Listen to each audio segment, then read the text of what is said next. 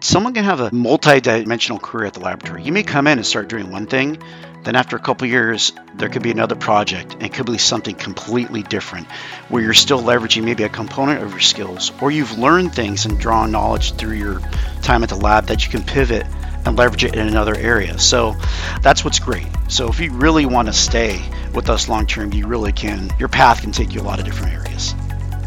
Welcome to Security Cleared Jobs, Who's Hiring and How, the podcast for cleared professionals looking for new opportunities and career advice. We go behind the scenes with recruiters and hiring managers from leading cleared employers to uncover the information you need to make a smart career move. Get ready for insights from this week's guest and your hosts, Kathleen Smith and Rachel Bozeman. Welcome to another podcast. This is Kathleen, and Rachel and I are both having sort of a rough day technically, and there's been a lot of storms in our area, so neither one of us have had a lot of sleep lately. So Rachel, are we ready to do our thing and not flub up like we did before? It's going to be amazing. I definitely would 10 out of 10 recommend. Spoiler alert, there's no telling what we're going to say. So Frank, you've been warned. So today our guest is Frank Trigueros, Talent Acquisition Group Leader of Lawrence Livermore National Laboratories in Livermore, California. Little thing, I actually know where that is because I'm from California. Welcome, Frank. Hi, thank you for having me. I appreciate it. Absolutely. We are so glad you're here.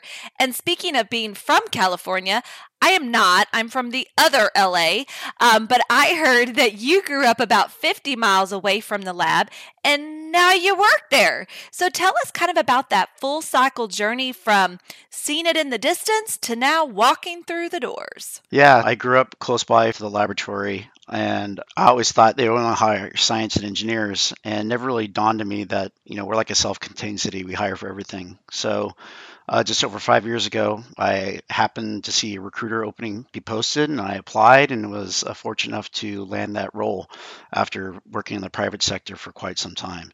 It's been really great. Always had an opportunity to work at the lab, and it just was fortunate enough to land the role, and it's kind of grown from there. So anyone who's heard me present at any of the hacker conferences that I've at, I always talk about the research labs because I am just a very big fan of the research labs. I think they're a little known secret.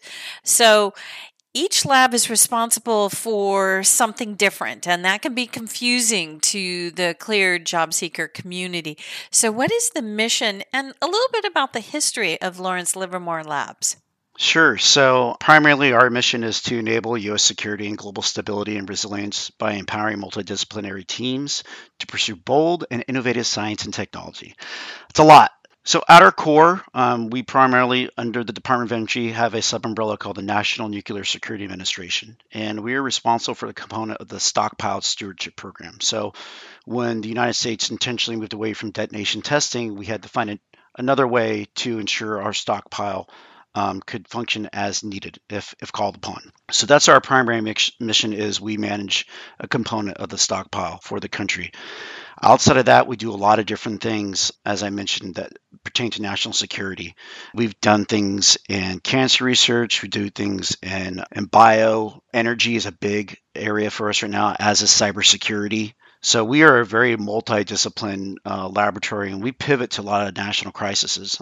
For example, leveraging some of our supercomputing code that we have to support the COVID response. So we had leveraged some code that had been around for some while, and it was able to support that. So it just shows that we have the ability to pivot to a lot of different national security crises. I just love the word pivot. I don't know. I just can't stop with the pivot every time I hear it. So thank you for bringing that into what has been an otherwise mundane Monday for me. So thank you for that. And kind of going back to where we started this conversation, you said something that piqued my interest about the lab really being a self-contained city. That's a great image and kind of a great way to think of really what you're able to do there. So when you think of your little micro city there, what are the type of skill sets that you're currently hiring for? It really runs the full board. Obviously, scientists and engineers make up the core of who we are as a laboratory. We hire a lot of engineers, a lot of scientists, and physicists, biologists, chemists, radiochemists, very wide variety. But we do have a heavy operational piece that supports and keeps the lab functional. We are always looking for those in the skilled trades, always looking for electricians and painters, civil engineers. We have an on-site security force. We're looking for plumbers. I mean, really, it runs the gamut of talent of what we're looking for to join the laboratory. You know what question I'm going to ask next, because the people want to know where these are located. So are any of these located outside of the Livermore area? Very, very few. Most of our positions are all on site on Livermore. We do have some hybrid ability for some of our roles. So it really depends on what you're doing in support of our mission. There are some positions that do require a full on-site presence. There's some that, maybe you're on site 2 to 3 days a week. Again, it depends on the project and how you're supporting that particular project. So one thing that I know a lot of people don't quite understand is that the laboratories are under the Department of Energy, so they have different clearance sort of levels. So you have Department of Energy L and Q clearances. Can you sort of explain the reciprocity with DoD secret and top secret, and are there any issues with that reciprocity? More times than not, we are able to leverage reciprocity. We generally look at when the last time someone had their reinvestigation. If it's usually been within a 5-year period, and even if you perhaps say, example, you separate from service, even if your investigation was within the last 5 years, we'll look at that. Our security organization will make a determination if we can still leverage reciprocity. But it is something we leverage quite heavily because there are more secrets in TS and TSSCIs out in the community, clear community, rather than Ls and Qs. So it definitely is something we leverage heavily. That's great to hear because I know that it's very confusing to a lot of people. I actually had several colleagues who worked in the IC community and they worked for other labs and they were able to maintain their higher level clearances at the labs and then go back into the IC world. So do you see that? Can people still, sort of if they decide to continue their career in other parts of the community that they can go back to the top secret or secret? Yeah, we've seen it, and we definitely are heavily engaged with the IC. So, with some of the work that we do, so it's not uncommon. We see that. Obviously, a part of our hiring process is we do have to make sure there's no conflict of interest, because sometimes there's overlapping with sponsors. But we have an excellent ethics group here at the laboratory that really looks at that beforehand, so we don't go too far down the hiring path to ensure that that individual would be able to join us ultimately if selected. Now, even though most of our audience, we are assuming, are all cleared professionals, I understand that you also have the ability to go through the clearance process for many of your new employees. Is that true? That is true. Absolutely. So I would say most of our positions, yes, they will get cleared to a queue. Some we do ask for an active clearance when they come into the door. And in our application process, it's very clear, as well as on our career site, of what designates roles that need an active clearance or that you'll get cleared once you begin employment. But there absolutely is opportunities for individuals that are looking to join us that don't have an active clearance at this time. So since you addressed the remote issue, I'm going to run a little bit ahead and sort of talk about something else, culture, because, I know that when I was thinking about the Lawrence Livermore Labs, because I was a young little nerd when I was growing up in California, I wasn't quite sure about the culture. So can you tell us a little bit about who is successful? I mean, really, individuals that are successful are ones that are collaborative. They want to be a part of team science. The way that we go about our research, and since our founding in 1952, is the lab believes in having multidisciplinary individuals tackle a problem. So we really need individuals that want to be collaborative, and that's in all areas of our work. We have to be collaborative, even in the work that I do in talent acquisition. There has to be that sense of being collaborative, and that's a big part of who we are. And buying into our values is very important. Ideas, impact, integrity, inclusiveness, and zeal are all a big part of who we are, of individuals that buy into those values, that want to be a part of what we are in our national mission in supporting the country. I just have to tell you, we have used some phenomenal words today. We've used pivot, zeal, collaboration, and reciprocity. I am getting pretty excited. I would also be a nerd, but maybe just a word nerd. So we'll take it either way, right? But speaking of some opportunities to learn words and use a lot of words, I heard that you offer internships. Though Yes. many don't require a security clearance, tell us a little bit more about the program, how folks can get involved. Just spill a little tea about internships. Sure. So we hire interns year round.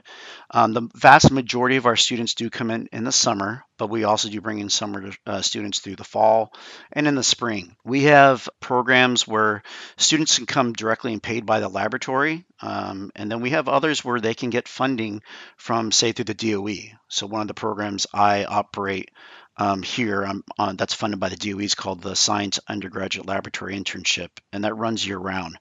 And what's great about that is students can select their top 3 laboratories across the DOE complex to select who they would want to do an internship with. But we have a lot of what we call micro programs that are owned by us and run by us. We have a variety in the materials space. So we have what we call the Materials Chemistry Institute. We have the Computational Chemistry and Materials Science. We have the Seaborg Institute, which deals with nuclear forensics, nuclear sciences. We have those that focus in different areas of engineering, some that focus in supporting our weapons program.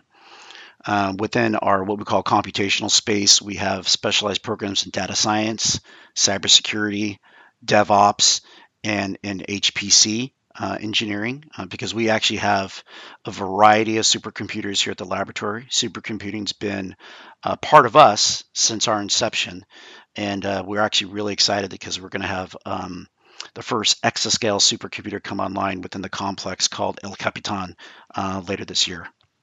So there's a lot going on, and a lot of the internships, it's really based on, we want them to work, they get an opportunity to work on tangible projects that can have impact on what we're doing. So, and a lot of our interns do come back quite a bit. They get exposed to, we have different talks for different areas that occur. We do a lot of career advice, so with resume workshops, interview workshops, but to try and give them as much exposure to different things, sometimes sparking that interest to say, hey, I never really thought about doing that, or pursuing graduate school, or getting my PhD. And we try to afford as much opportunity for the students, because that is the pipeline. That is our future scientists and engineers that are going to help continue to drive the mission, whether it's at our laboratory or in the other laboratories across DOE. That's great. El Capitan. Ooh.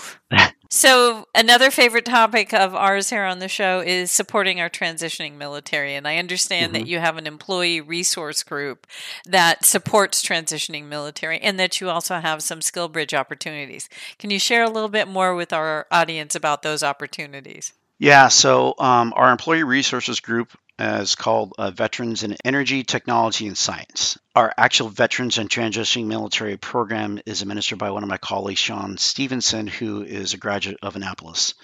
So he's very passionate about that program and the different mechanisms. So Skill Bridge is absolutely something we leverage quite a bit. There's always a lot of opportunities with the variety of the transitioning programs that exist through the different service branches.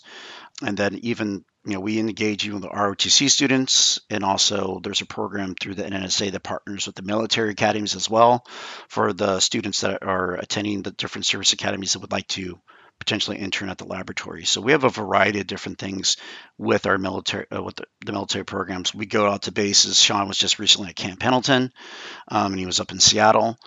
So he does get around. We usually go to the Service Academy Career Conference, at least the one in San Diego every year. So we do have a presence there. So very much engaged with supporting those that are transitioning from service. So I'm going to cut my co-host off because I know she has a really great question. I know, I'm such a meanie today. What is your number one transition tip that you would share with our audience if they were transitioning into one of the labs? What would you tell them? Sorry, Rachel. The big thing is, don't be afraid to reach out to recruiters to work on your resume and talk about how transferable skills align to what you're applying to. leadership components, managing budgets, things of that nature, how you can twist and talk about those capabilities and how they can translate to roles at the laboratory. And it just depends, like for example, those that are Navy nukes, we really seek after those for in our environment, safety and health organization.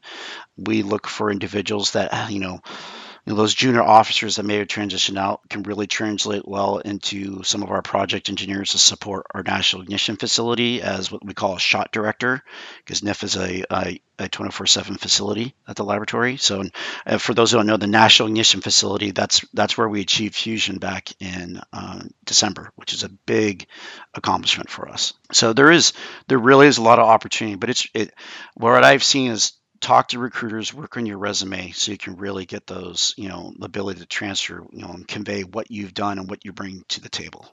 Sorry about that, Rachel. I always have to sneak in a little question to support our military. But at least it was a good question. So I'll let it slide this time, but next time, see you. So I'm going to take you down to the land down under with this thing called the boomerang. So maybe you've heard about the boomerang employee, those that leave, but then they were like, maybe we're going to come back and get rehired for a second stint. So there at the lab, do you see any of these boomerang employees? And what kind of recommendations do you have for these friends? Yeah, it does absolutely happen. And, everyone's career path takes them different ways. We've seen that a lot of individuals now, it's not uncommon across industry, individuals will stay at a company maybe for about 5 years and they want to start exploring other opportunities. And then, regardless, sometimes people find that maybe it's not a fit, maybe it's not the work culture they want, or it's getting the work balance they would like. And we definitely have individuals who have come back to the laboratory.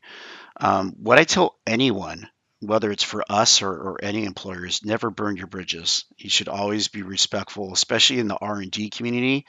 You really need to make sure that you don't burn those bridges because it's so small. Be respectful and have conversations, and there's an understanding that sometimes you want to move on, but do it in a respectful manner that they say perhaps. Hey, I do want to come back. It was the mission that really I missed supporting the mission. And we definitely do that. I mean, it's pretty consistent. We've got a couple different hiring packages I know we're working on right now for one of our areas of employees that want to come back. Even individuals that declined our first offer, now they're coming back and say, hey, you know what? I really do want to work at the lab. So it definitely does happen. I always say just keep that open communication. Don't burn bridges because you just never know where your roads are going to lead you next. Really great advice, because I always tell people when I'm talking at TAP classes or anything like that, the community, the cleared community actually is a lot smaller than you think. Recruiters will remember you. They will, remember you not being respectful or courteous during an interview process, and may go work for someone else and you have a position you really want. And lo and behold, that recruiter that you burned is the one you need to talk to. So I understand the labs has a very high acceptance rate and a very low attrition rate. What do you attribute that to? I think a lot of it is, individuals are attracted to the work that we do because, like I said, it's a really wide breadth of work and research in a lot of different areas. And our portfolio has really expanded a lot over the last 5+ years. We've grown year over year. I anticipate we'll probably get over 9,000 employees at the end of the fiscal year.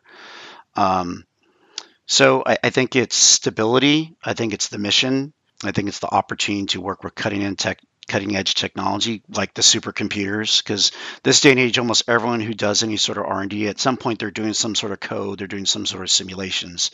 So having some of those resources at your fingertips really is an excitement for a lot of individuals.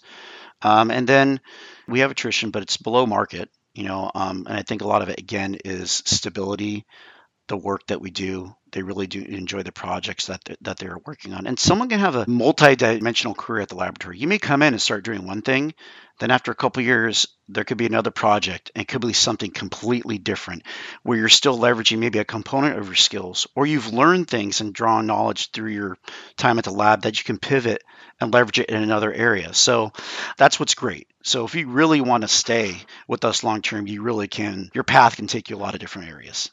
So I know, in addition to all of the great advice you can give, we might also have some friends and listeners that might want to sign up to play Words with Friends with you. So how in the heck can they get a hold of you, Frank?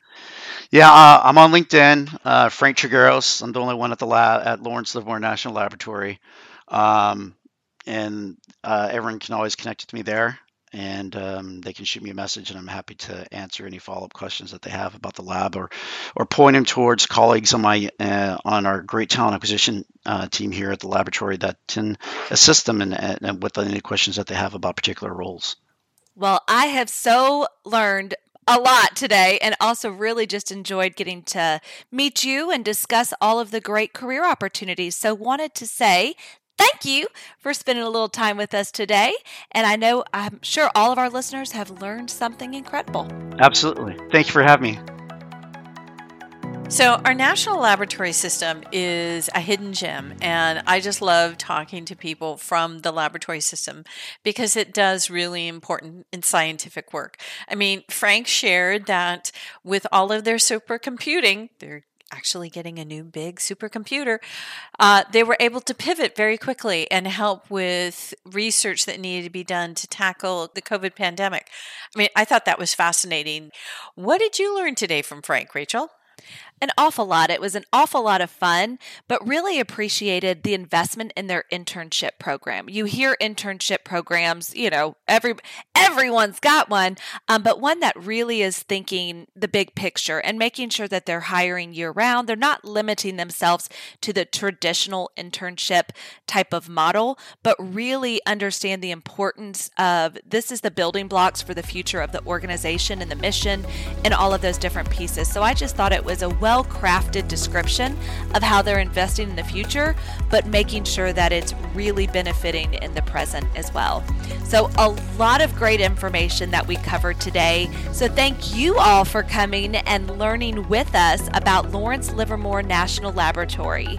Make sure you get out there, follow, it's okay, it's allowed here, follow our show, and guess what, friends? We'll see you next time.